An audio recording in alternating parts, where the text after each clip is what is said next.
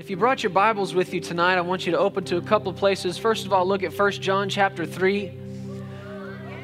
You love the Word of God. We'll also look in the book of Genesis at chapter 13. Thank you, gentlemen. I appreciate that.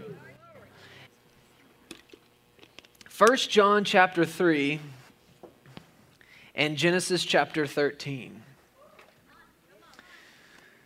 Imagine some of the things that we're going to be sharing together this weekend. I imagine they are some things you've heard before. But just because you've heard something before really means nothing. It's what are you doing? What word do you believe? What word from God do you know? You see, there's a difference between what you've heard and what you know. If something from the Word of God just simply remains something that you've heard, then you can still be talked out of it. But when it becomes something you know, then you refuse to be talked out of it. And honestly, that's what this entire battle is about. That's what this entire, that fighting side of life, that's what it's over. It's over your knowledge of God, what you know about God from His Word to be true. That's what Satan's after. He's after what you know about God. You remember 2 Corinthians chapter 10 says that the weapons of our warfare are not carnal, but they are mighty. In other words, you can't see the gun necessarily, but it'll blow a hole in your head, devil. So it's mighty through God. The weapons of our warfare are not carnal, but they are mighty through God to the pulling down of strongholds, the casting down imaginations, and any high thing, notice this, that would exalt itself against what? The what? The what? Knowledge of God. That's what the fight's over. He's trying to rob you of what you know. Do you know what sickness in your body is? It's Satan's attempt to rob you of what you know from the Word of God, that by the stripes of Jesus you were and are healed. That's his attempt to rob you of that knowledge. That's what this fight is about. So if we say some things that you've heard this weekend, don't just file that in, yeah, I heard that before. Grab a hold of it and say, do I know this? Am I living this? Am I walking this? Has this thing that I've heard crossed over into something that I know and where it's having an actual effect on my life? That's what we're after. Now, really, before I launch into this, I do need to be upfront with you about something. You all are a part of an experiment. And I need your verbal agreement to continue with the experiment. Are you okay with me experimenting on you a little this week? If you're not sure, let me explain what the experiment is, and then we'll see if I can get your agreement on it. And this is the groundwork and the framework of our experiment. We had this thought.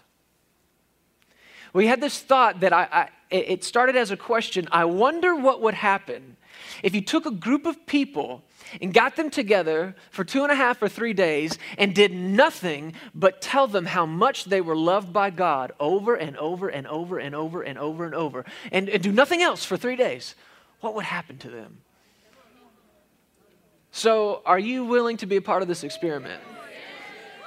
Because, see, I believe that on the other side of this, the results of the experiment is if you will just let somebody know how deeply, passionately, and crazily God is in love with them, and tell them that over and over and over, so it crosses over from something they've heard to the light goes on and now they see it and believe it. And it's not just, well, God loves you, brother. Yeah, I know that, but... Or, yeah, I've heard that before, but look at what I'm dealing with. Well, look, God loves you. Yeah, I've heard that, but look at my sickness. I've heard that, but look, I got bills to pay. I've heard that, but. And what I'm wanting to do, and what I hope the experiment proves, is that there's something in you that once you really get a revelation of how much you're loved by God, your response will change to situations. Because I think somewhere along the way, people heard the message of faith and they thought, when they heard it, they thought, well, this will mean nothing bad will happen to me again. And that's not necessarily it. It's not saying that nothing bad will go on, but the life and the walk of faith is just simply a different response than everybody else's. And yes, you can live above the elements of this world. Yes, you can live in the secret place of the Most High. What I'm wanting to pull out of you, though, is that in you is this new nature that was planted in you by the Spirit of God, and it's the nature of the Lord Jesus Christ himself. And in that nature is a different response to our government's crashing, our economy's crashing, the health system is crashing, and so on and so on and so on. So when people hear that, people who don't have a covenant with God hear that and they respond by saying, oh my God, what am I going to do? What could be your response? Our response is supposed to be different. You know that, right? You realize that your life as a believer is supposed to look different than somebody who's not? You do know that, right? And I know that sounds like an obvious statement, but when you look at Christianity, there seems to be this thing that just says, well, we're not relevant enough, we don't appeal enough. And I think people think, well, I just feel strange talking this way, or I feel strange believing this way. It's not like everybody else. Folks, can I just let you in on something? If you feel strange, it's because you are. You are. You are not normal. Doesn't sound like good news, but I promise you that's the best news. Maybe you've heard all day. You're not normal. You're a little off. Because if normal is sick, depressed, broke, hopeless, don't sign me up for that. I'm not interested in normal. There's got to be a different response. So the experiment is if you get a group of people together and just go over with them over and over and over, you're loved. You're loved. God is with you. God is for you. God is in you. God is around you. He's on your side and never against you. And you just get it in them over and over and over that maybe they'll respond differently than the rest of this world. 1 John chapter 3, let the experiment begin. This is the foundation scripture for this entire conference. 1 John 3:1 says, behold. Now, as we were before the Lord saying, what do we call this thing? This is months and months and months ago. What do we call this conference? I couldn't get a clear answer on it. He just kept saying, it's in my word. It's in my word. The name is in my word. Just keep going to the word. And I kept coming across this word that we just don't use anymore. Has anybody said this in your casual conversation lately? You're talking to somebody, you're just looking at things. Oh, behold. Behold, what a cute puppy.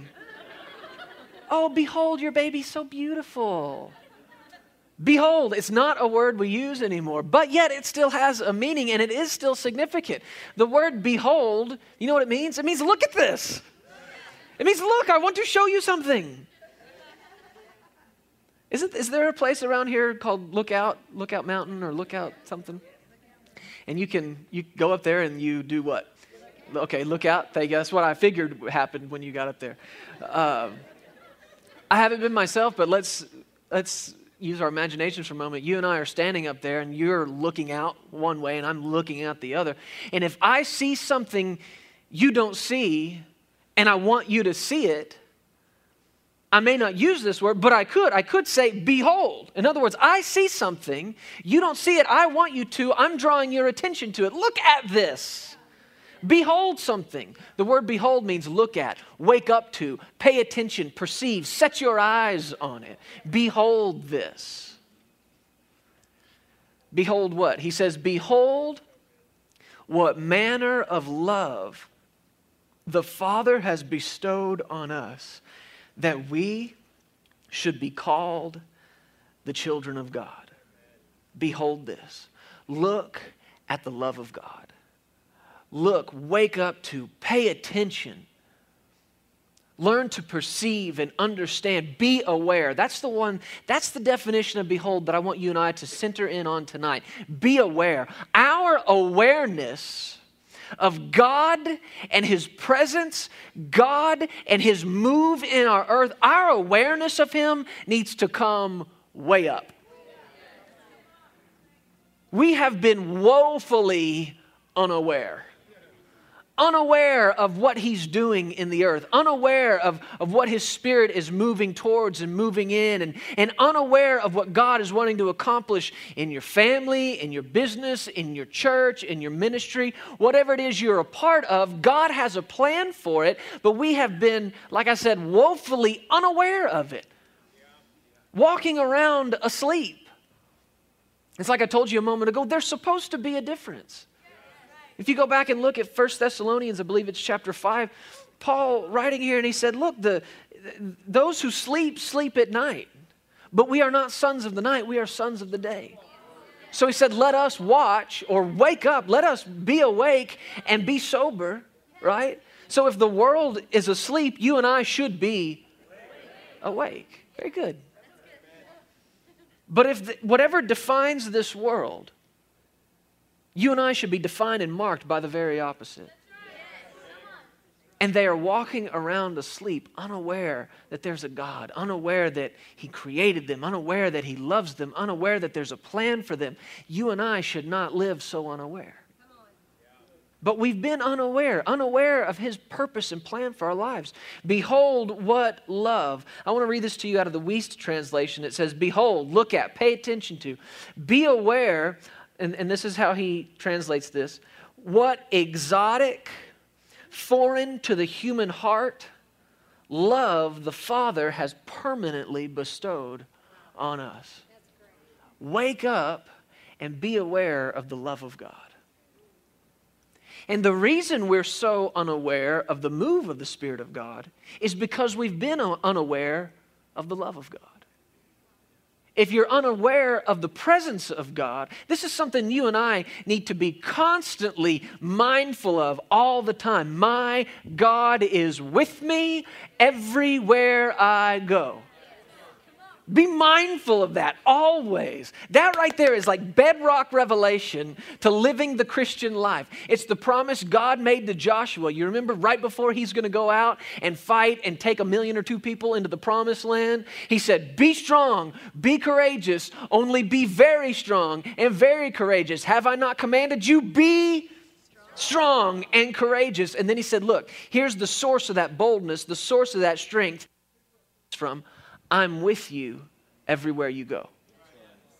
There's the source of your boldness in this life. That's the source of your strength in this life, is your awareness of the presence of God with you everywhere you go.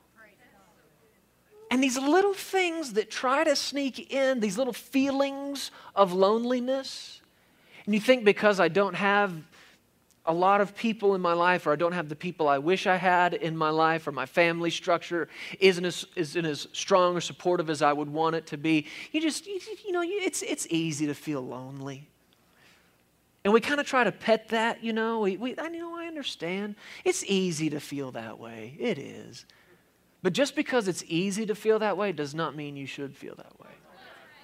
I don't care if every person on this planet, if your mother herself turned her back on you and said, I do not love you anymore. And if everybody else did the same thing, you're not alone. Your God is with you everywhere you go. This is bedrock revelation, folks. But we've been unaware of it. We've been unaware that His presence was with us. Yeah, we've heard that. I heard, yeah, of course I've heard God is with you. Lo, I am with you always, even to the ends of the earth. But if you knew that, not just had you heard it, if you knew it, your response would be different. Your response to feelings of loneliness would be very different. I am not alone in this life. I was not created to fight alone. I'm not in this thing on my own. My God is with me. He's for me and never against me. That should be your response. But if you're unaware of His presence, you'll never say that. You'll never act that way. And if you're unaware of His presence, that's because you're unaware of how much He loves you. Behold, what exotic, foreign to the human heart, love the Father has bestowed on us. You know what that means? It means that you need to quit trying to get the love of God to make sense to you. It's exotic. this world is not familiar with it. It's not something that it just makes sense to you. Because see, the kind of love that makes sense to us is, I love you, you love me, so you do some things for me and I'll do some things for you. But look, if you don't for me, then I won't for you.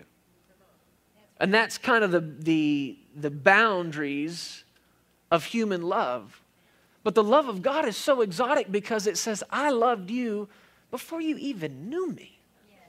I loved you when you were dead in sin. I loved you then, I love you now, and I always will. So quit trying to get it to make sense to you and just reach out and believe it by faith.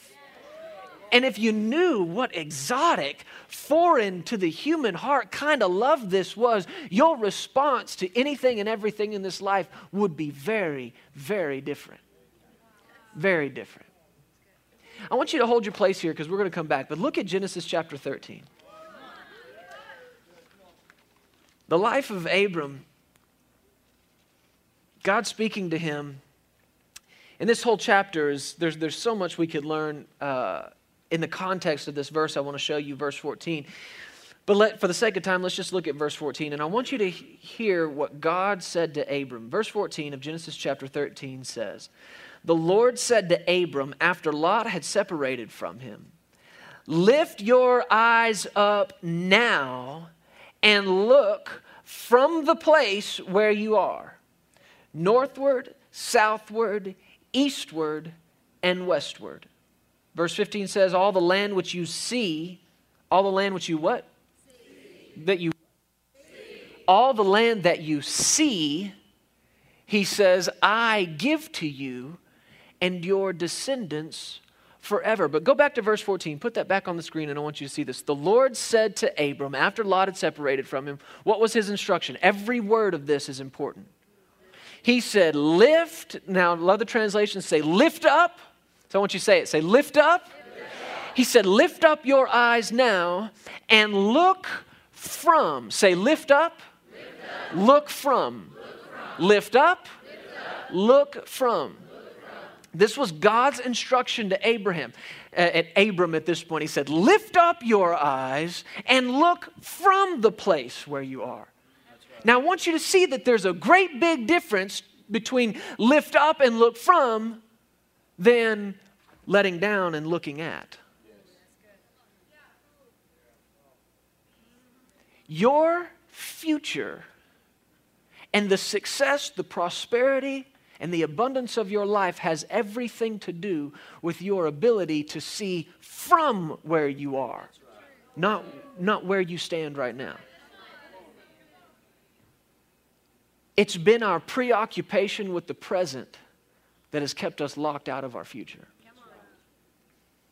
And if this word behold means to be aware of, to look at, to see, then you and I need to understand that there are some things that we aren't seeing yet.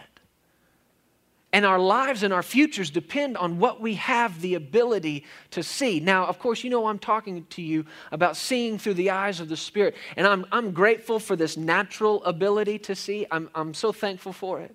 I thank God for that. It's a wonderful gift. It's the grace of God that He's given us to see and to be able to look out with these two eyes and see the world around us. It's wonderful. Seen some beautiful places, seen some beautiful things. And I thank God for that. But at the same time, it gets a little frustrating when you're working with people who can't get beyond what they can see with these eyes. And it tends to be frustrating even in your own life when you are limited to and locked down only by what you can see with these eyes. Living by faith is learning to see with your eyes closed. Can I say that again to you? Living by faith is learning to see with your eyes closed. Behold, look at the love of God. Your future has everything to do with what you can see. God said to Abram, He said, lift up your eyes. I love this. This is like a good coach. Come on, get your head up. Get your head up. What are you dragging around for? Get your head up. Look up. Get your chin up. Anybody ever said that to you before? It's a good Southern thing, isn't it? Chin up, boy. Come on. Get your head up Lift up your eyes and look from this place. People are so preoccupied with what's going on around them right now that they can't see where they're supposed to be headed. God said, look from this place. Do you want to know why you are where you are right now? If you are in the place that God told you to be right now, right here and now, if you are where He told you to be, it's for one reason. Your future requires it. Your future demands you to be where you are right now. Why? Because every step in life is nothing but foundation for the next step. Everywhere you are in life is foundation for where you're headed. Even when you get to the next place, guess what? Now you're just laying more foundation for where you're going. And if you learn to think that way and learn to talk that way, then you'll never grow, you'll never just grow, I use this word content, but you know what I mean by that, like satisfied with where you're at. You'll understand that, hey, this is not where it ends. This is not the most that I can have. This is not the best that it can get. As a matter of fact, it just gets better all the time. But only if you know how to lift up and look from. And God said to him, everywhere that you see, all the land that you see, northward, eastward, south, west, every place that you see, I've given it to you. I've given it to you. You can have what He says you can have. But you're going to have to learn to see it. The Apostle Paul in 2 Corinthians chapter 4 wrote that we don't look at things that are seen, but things that are what? Unseen. Why? Because the things that are seen, the things that you're going through right now, the things that you're dealing with right now. And here's the problem. It's like I told you, we get preoccupied with it. We get obsessed with where we are right now. And if somebody comes to you and says, hey, how's it going? There's this, if you're not careful, there's this tendency and propensity to just sort of verbally vomit all over people. Well, this is what I'm going through, and this is what I'm dealing with, and this is what I have, what I don't have, what I wish I had, and if it was just like this, I'd have that. And you are so intimately familiar with where you are right now. But let me ask you, what do you suppose would happen if you had the ability to describe your future with the same kind of detail that you could describe your present? What if you could talk about your future with the same certainty you talked about your present? Now, if I asked you to describe the house you live in, I bet you could describe it with great detail, right? Not just, well, I think it's 3, it might be 4 bedrooms. I'm not sure. It's 3 or 4. No more than 5. I just really can't remember. No, you know where you live. You know what house you live in. You know the color of every wall. You know where everything is most of the time. And you could describe in great detail the condition you live in right now. But what about being that certain about your future? Are you with me? What if you were that certain about where you're headed? What if you were that confident about what was ahead of you? Are you getting this? The only way you're ever going to be that confident, because see, people don't know that they can be confident about their future. Why? They think, well, how can you be confident about some place you've never been, some place you've never seen? See, the word confidence means you know something.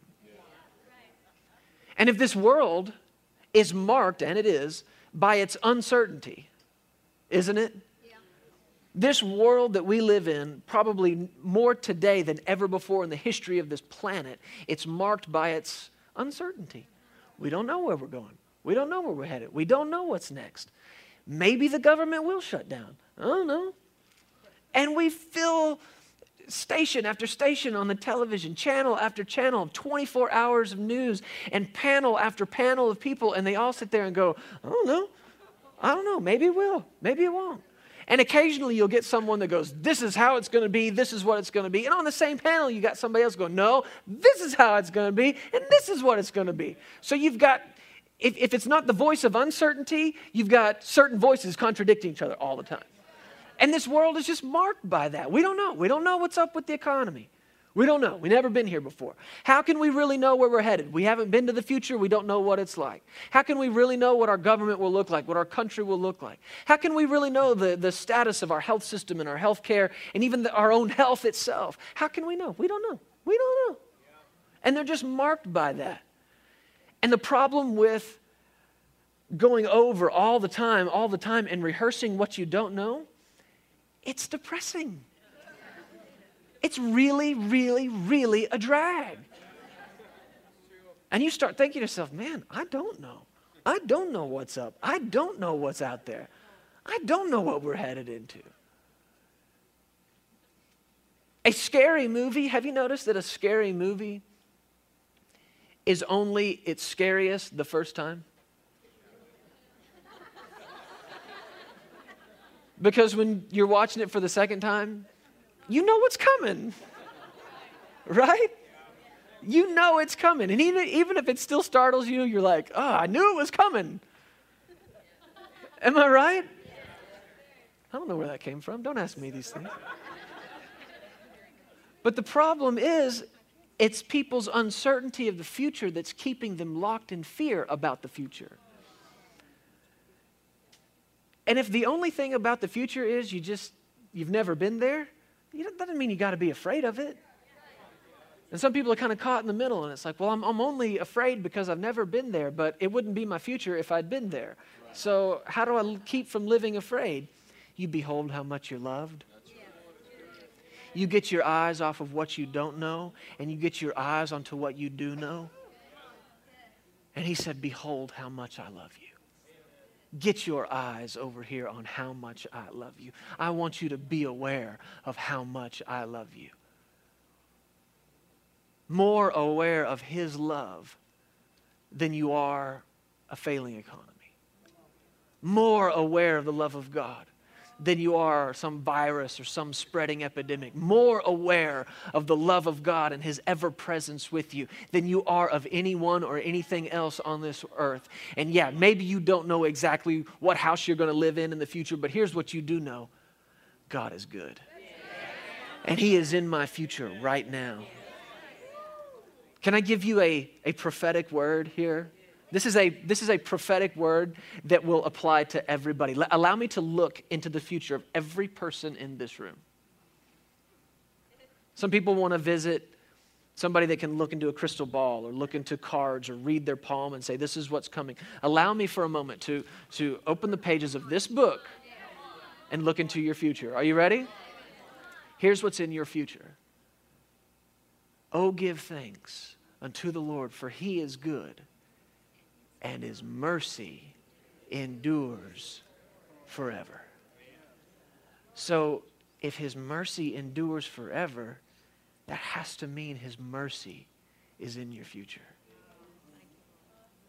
The mercy and the grace and the goodness of God right now are in your future. And if that's all you knew about your future, maybe you don't know what town it is, maybe you don't know what house it is, maybe you don't even know what country it is. But if all you knew about it was that the mercy of God was waiting for you when you got there, if all you knew that there was grace enough for you when you got there, that's more than enough to live unafraid.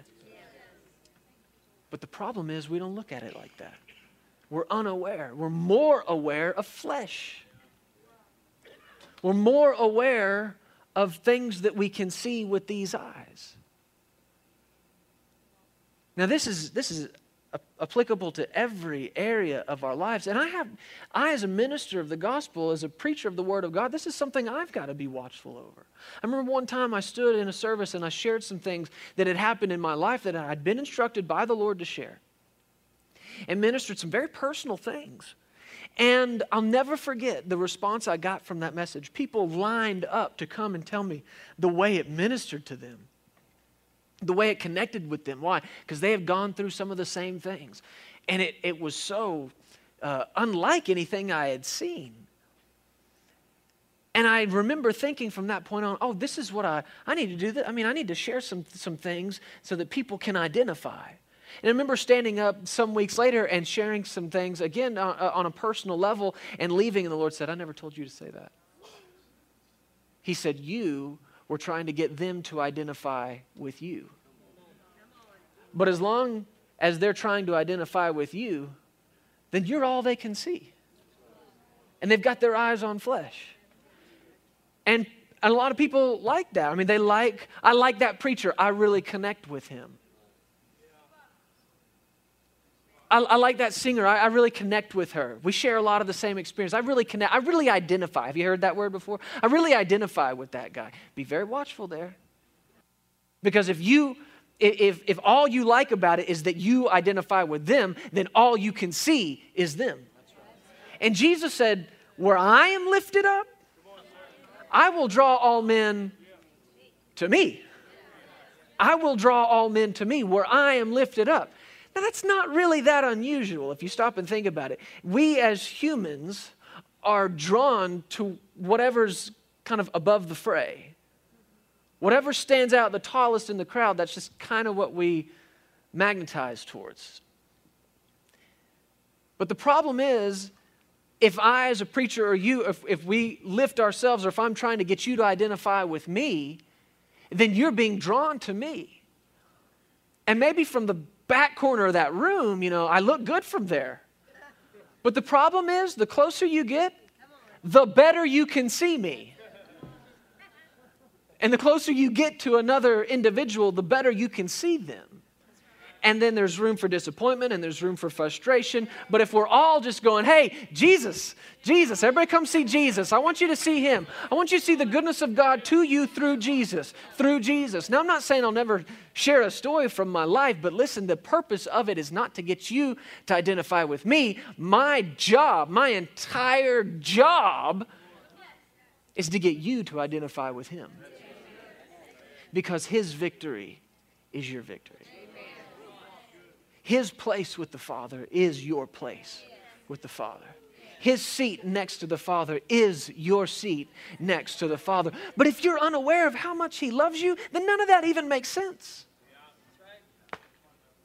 None of it even makes sense until you know that God is love and everything he does is love and it all comes from love, then you'll never really understand him. You won't. If your understanding or your opinion of God begins somewhere other than God is love, then very soon you'll be off. You've set yourself on a wrong track, a wrong track of understanding him. But unless it begins with God is love, you'll never understand him.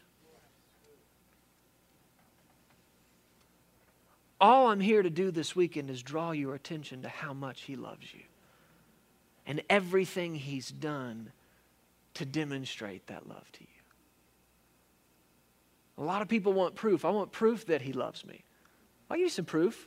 Here's some proof. Are you ready? Here's some God is love and God loves you proof. You ready? Jesus loves me. This I know, for the Bible tells me so. That's your first proof right there. The Bible says so. The Bible says so. And some of you parents in here, you know the power of that. You know the power of simply saying. You've had the experience, you've been in a conversation with your little child, and they want to know why. You're telling them something, and their response to everything you say is, why? Let's go do this. Why? Because it's time to. Why? Because that's what we do. Why? It's that but why conversation, right? And you say something and they say, but why? But why? But why? And if you're not watchful, you will catch yourself trying to logically communicate with a 3-year-old. And allow me to impart reason to you and logic. And I want you to understand. And I want you to develop and to grow and to have a comprehension of why we do what we do and why we do it, how we do it. And you will stand there. Most of the time it's dads. You'll stand there and have that conversation. And moms and dads will come to the same answer. I just think moms come to it quicker. The answer that ends the but why conversation. What is the answer? Because I said so. And typically it's when you've been brought to the end and you're done answering why. And it's like, look, I said so, okay? Because I said so. That's my answer. That's my reason. Now let's go. Because I said so. And what are you saying? You're saying, I don't care if you get it. I don't care. I don't care if you understand. I don't care if you comprehend yet. All you need to know is I said so. And it's funny and it's cute and it's a little kid. But when you've got grown-ups living and communicating with God, and God is saying to them, He's endeavoring to get over to them His will and His ways and His plan for their lives, and all they come back with is, Lord, but why? Why? I could never understand. So unworthy. How could you do that for me? And they live and act and it sounds like humility, but it's not. It's just ignorance. Oh, but why? Lord, I don't feel righteous. I know you said I was, but I don't feel righteous. Why? Well, look, it's because I sent my son, and he who knew no sin was made to be sin for you, and that you might be made my righteousness through him. Yes, God, but why? But why? How? Why? Well, listen, I want you to know that I redeemed you and I bought you back, and He'll stand there with you and He'll try to communicate it to you because God is so good, He's so kind, He's so patient, He's so loving, He's so merciful, and if you don't get it, He'll have somebody preach it to you. But if we're unaware that He's endeavoring to get this over to us, you will sit in a service where your pastor's preaching on one thing, and he says, let me mention this, and he comes and stands over on the corner of the stage where you're sitting and talks for about 5 or 6 minutes about the exact same thing you're going through right now, the thing you need an answer on. He'll stand there and preach, and say, well, I don't know why I mentioned that, but let's get back to the Word. And you'll go, that's interesting. Wonder who that was for. Because you're unaware of God and His love for you going, I'm trying to get the answer to you. Here it is. Let me give this to you. Here's the answer. Here's the answer. He's so patient with us. But you know what? I think God will come to the place with you when you're going, God, I know you said you love me, but why? But why? But why? And finally He's going to go, because I said so. It's in my Word. I said it about 1,000 times. End of story. Let's go. I'm not so concerned with whether you get it yet. You're going to get it, okay? Just trust me. I said I love you. That's all you need to know. God is not a man that He should lie.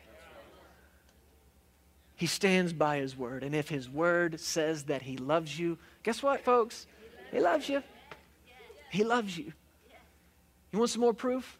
The plan of redemption itself. Redemption itself. For God so loved. Don't we use that expression a lot? I so love that. Oh, I so love that. Young people use that. That's so amazing. I so love that. God so loved you that He proved it to you. It wasn't God so loved you that just He shouted real loud from heaven, I love you.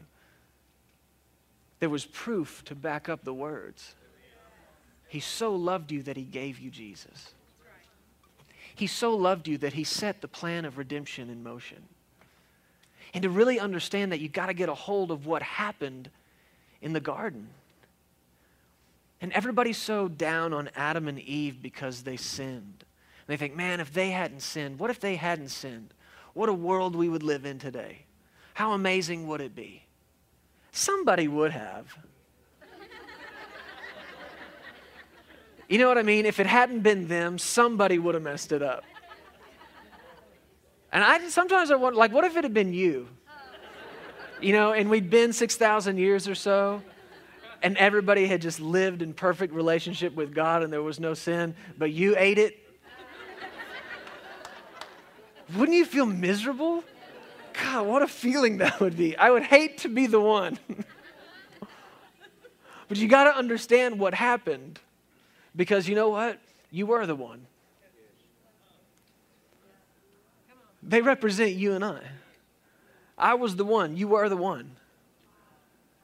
And when sin entered, Romans chapter 5 says death through sin entered, and death reigned. Death reigned. It's a kingdom word, reigned. Death was in charge. Death, sin and death entered the earth and took man hostage. There was quite literally a kidnapped hostage situation that God had on his hands. Sin and death entered, held a knife, put a knife at man's throat, put a knife at your throat, and said, if you ever want to see this man alive again, I demand to be paid.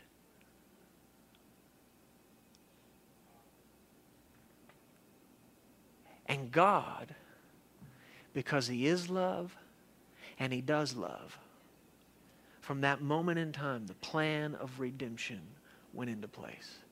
And for hundreds and hundreds and hundreds of years, men and women would say, he's coming.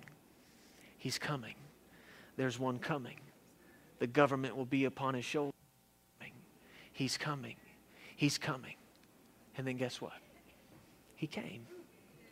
Love himself came. And when love came, it was God in his love saying, this is what my man is worth to me. And you've seen this kind of thing played out. Maybe you've seen it in real life. I know you've seen it in art and movies and that kind of thing. And it's the kidnapper is testing to see what that child or what that individual is worth and what they're willing to pay. Because whatever the person is willing to pay, that's how much, at least that much, that person is worth to them. What am I saying to you? I'm saying the price paid sets the value. If you go into a store and you buy something, you pay some crazy price for it because you love it that much and you think it's amazing, and I come to your house and I say, you paid that for that? Doesn't matter how much I think it's worth. The moment you paid that, that thing became worth at least that much, whatever it is. The price paid determines the value.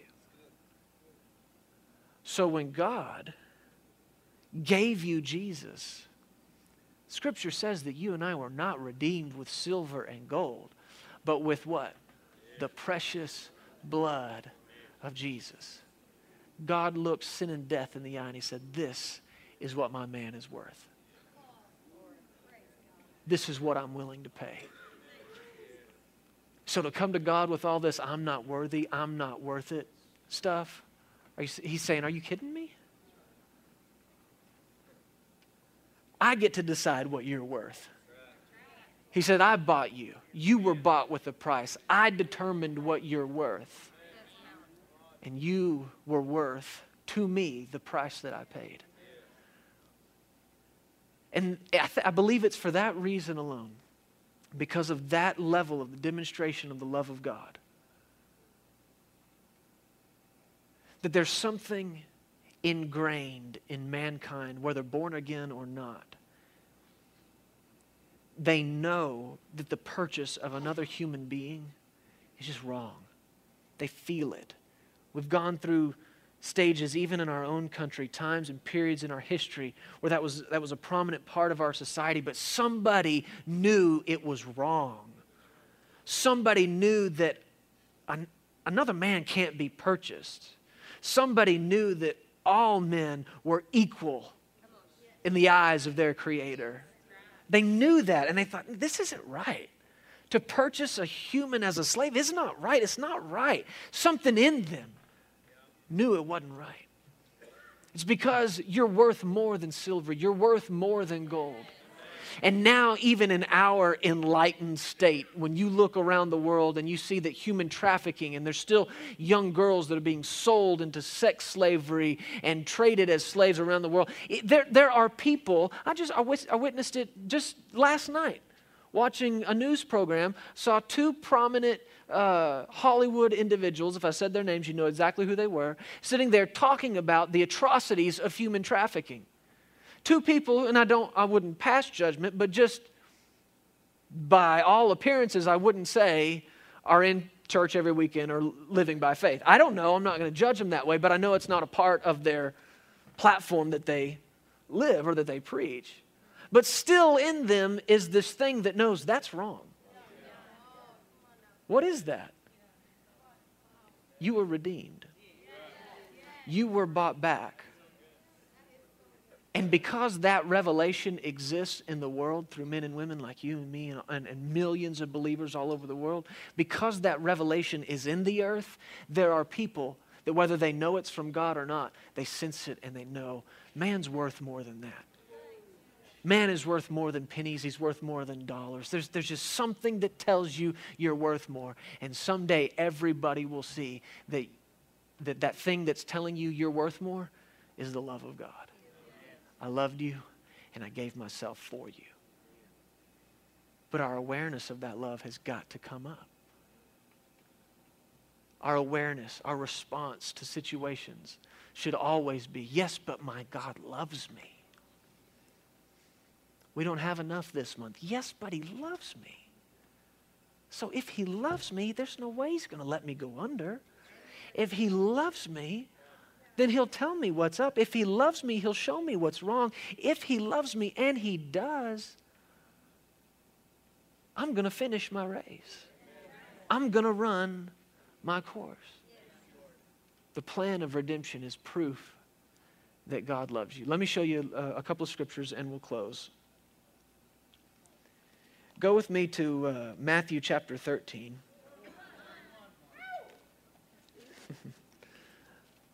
Lift up and look from.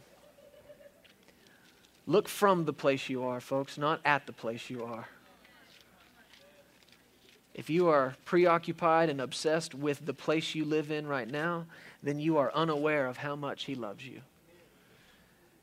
It's your awareness of His love that gives you hope for your future. Matthew chapter 13.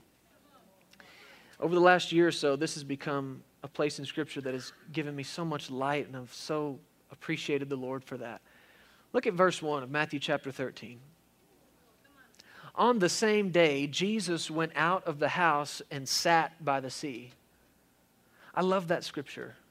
Can I just throw this in here for a moment? I love that Scripture.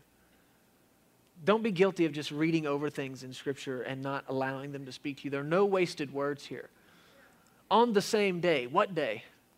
Well, go back and read the chapter before and you'll find out it's the same day that Jesus was preaching in the house and his family came and stood outside and said, hey, we want to see him. Tell him to come out here. Because his family thought he was crazy. That's not a good day for anybody. To be attacked and ridiculed by your own family. And Jesus' response was to what? On the same day, he went out of the house and what did he do? Sat by the sea. What do you do when you got a lot of pressure? You just go and you find a quiet place, peaceful place. Isn't that good? Jesus does the same thing. We don't have a high priest who's not touched with the feelings of our infirmities. He knows what it's like. And even besides all that, I just love the idea of having a house that you just walk out of and sit by the sea. I love that. That's just grab a hold of that Scripture. If you you want a place to go and rest and relax, walk out of the house. I'm going to be like Jesus. Walk out of the house, sit by the sea. Just picture yourself doing that. It's in the Word, baby. You can have it. All right. Verse 2, great multitudes were gathered together to him so that he got into a boat and sat. The whole multitude stood on the shore and he spoke many things to them in parables saying, somebody help me. What did he say? Behold, look at this. I want to show you something. Is it possible that Jesus sees something that maybe you and I don't see yet? Is it remotely possible? No? I mean, I'm not getting any response from you. Let me help you. Yes, it is. It's entirely possible. Nay, even probable. He sees it, but here's what's so good about our God. He doesn't keep it hidden from you. It's hidden for you.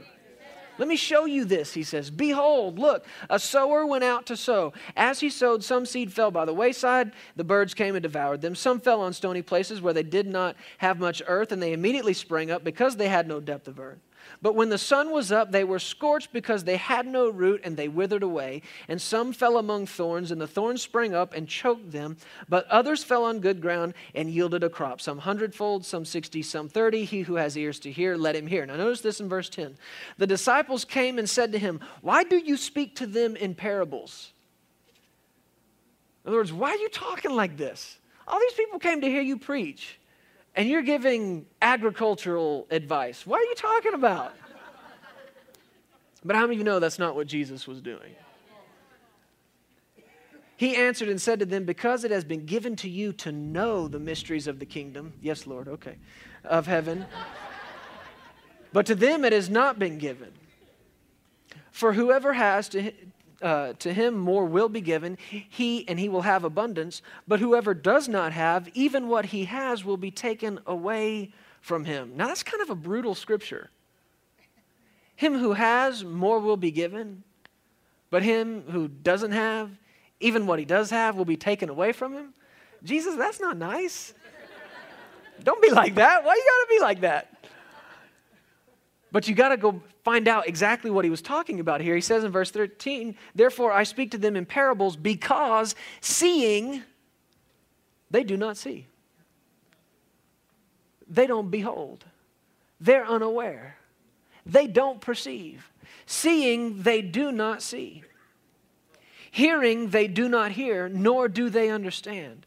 And in them the prophecy of Isaiah is fulfilled, which says, hearing you will hear and shall not understand, seeing you will see and not perceive. For the hearts of this people have grown dull, their ears are hard of hearing, their eyes they have closed, lest they should see with their eyes, hear with their ears, lest they should understand with their hearts and turn so that I should heal them. But blessed, he says in verse 16, are your eyes, for they see, and your ears, for they hear. For assuredly I say to you that many prophets and righteous men desired to see what you see and did not see it, to hear what you hear and did not hear it. In other words, he said, all these people out here, they see me, but they don't see me. They all saw Jesus, but they didn't see him. They heard him, but they didn't hear him. You know what I mean by that? You remember those posters back 10, 12, 15 years ago? I don't know what it was, but it was these posters that people would have up, and it was just shapes and colors, and you really, it just didn't look like anything, but people said if you stared at it long enough, you would see something in it. You remember those? Do you remember being frustrated by those? Because somebody said, there's a unicorn if you just look, or there's a spaceship, and if you just look in here, you'll see the spaceship. And you stood there and you looked and you looked and you looked, and all you saw was colors and shapes, and it's like, I don't see it, I don't see it, I don't see it. And some guy comes walk up and he goes, hey, spaceship. And you're frustrated because it's like, where? I don't see it, I don't see it. But notice, look, what happened? You both looked at the same thing, but only one of you saw something. So all these people were seeing Jesus, but they didn't see him. They didn't see him. People would come to him and call him good teacher. And yes, Jesus was a teacher, but how many of you know he was so much more than just a teacher? He said, they see, but they don't see. They hear, but they don't hear. And I don't want to take time to get into this entire parable. We may do that over the course of the weekend, but I want you to see that what he's talking about here, you see in the next few verses, he says, the sower sows the word of God. At first he said to the disciples, now hear this parable. I thought they all just heard it. Yeah, they heard it, but they didn't hear it. He said, now hear it. The sower sows the word. And what he described to them were 4 kinds of ground. And on the first 3 kinds of ground, the word, the seed of the word of God, didn't produce. Now that's a huge statement, folks. To think that the word of God and all the power that's in it, that there's something that could keep it from producing or reproducing in your life. That's huge. And there are people who are frustrated because they heard what the word is able to do. They heard it, they didn't hear it. They heard a principle and tried to apply that, but instead of letting that principle connect them to the person of Jesus. So the first thing you have to see here is that the word cannot, will not, does not work unless you look in it and see Jesus. Unless the veil has been removed. Didn't Paul say that? Didn't he say that the veil is still over their eyes as they read the Old Testament? But he said the veil is removed in Christ Jesus. The veil must be removed. What am I saying? I'm saying your life depends on a revelation of who Jesus is, who he is to you, who he is through you, who he is for you, and who he is as your representative to God the Father. Without that revelation, it's just words on a page. But when you look here and you see the Word himself, now it can begin to work in your life. So until you see and perceive, hear and understand, I see Jesus in that. One of my favorite games to play is finding Jesus in the Old Testament. I just want to find him. Because sometimes you read it through and you think, what is this about? It's all revealing him. It's all pointing you to him. And I could take you through place after place after place that maybe you've heard before, but you didn't realize that it was about Jesus. It's all pointing you to him. The veil is removed in him. But how many of you know it's challenging to live life like this? And it's a veil and you can kind of see out of it, but not really clearly. But you know what? If it stays there, you kind of just get used to it. You get used to looking at things that way. And I was thinking about this afternoon. And the Lord quickened something to me that I'd never really thought of. And I remembered Jacob in the book of Genesis and how he said he'd work for Laban for 7 years if he could marry Rachel. And Laban had 2 daughters. One was Leah and one was Rachel. And the scripture said of Leah that she was tender-eyed, but Rachel was beautiful. Do you know what tender-eyed means? Basically, she's got a nice personality. That's kind of what that means. If you go back and look at it, it just means, tender means weak, and she was like weak to look at. Not hot, basically. She's not hot, okay? Leah, she's sweet. She's really sweet. She's got a great personality. Rachel, though, okay. But what happened? Jacob worked for Laban for 7 years. I said, okay, I want my wife. And Laban tricked him. Now, if you've been after the same girl for 7 years, the scripture even says it just felt like a matter of moments to Jacob because of the way he loved her. But if you've been after that same girl for 7 years, what would it take to trick you into marrying somebody else? That must have been a serious veil over her face.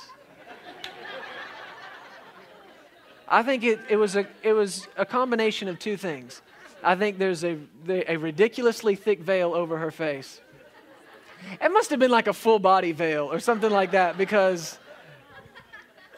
But then the scripture says that that Laban made a great feast and they were all drinking and drinking and drinking and drinking. And I think that's probably the other part of the problem. So young people, listen to me. Stay away from alcohol. It's the scripture, okay? You will marry the ugly sister. If you drink, I'm quoting scripture to you. If you drink, you will marry the ugly one. Somebody say, I receive that. Okay. But I got to thinking about the seriousness of living with a veil on your face and the amount of deception that you're living under. If you don't see Jesus and see him clearly. Why? Because he is proof that God is love and he loves you. Now this even goes on to say, and I've preached long enough to you, musicians, you guys come on back up. This even goes on to say that there's a kind of ground that Jesus called stony ground. And he said because that stony ground, it was stones, a layer of stone just under the earth. And the seed could not get through and it could not penetrate and it could not take root. He said because it had no root.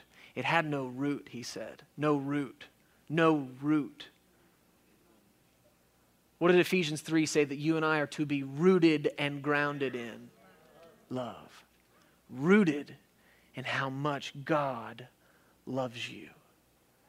That is supposed to be your root. There are times when my time with the Lord is nothing but just sitting there and meditating how much He loves me. The proof in my life that He loves me. He's demonstrated it over and over and over and over. And He loves me. He loves me. He loves me. He loves me. And until you and I become aware, until we learn to behold the love of God, His Word cannot produce or reproduce in our lives all the things that it's capable of doing. But until you hear it and see it through the eyes of love, it can't do anything for you. Without a revelation of how much you're loved, the Word cannot produce for you.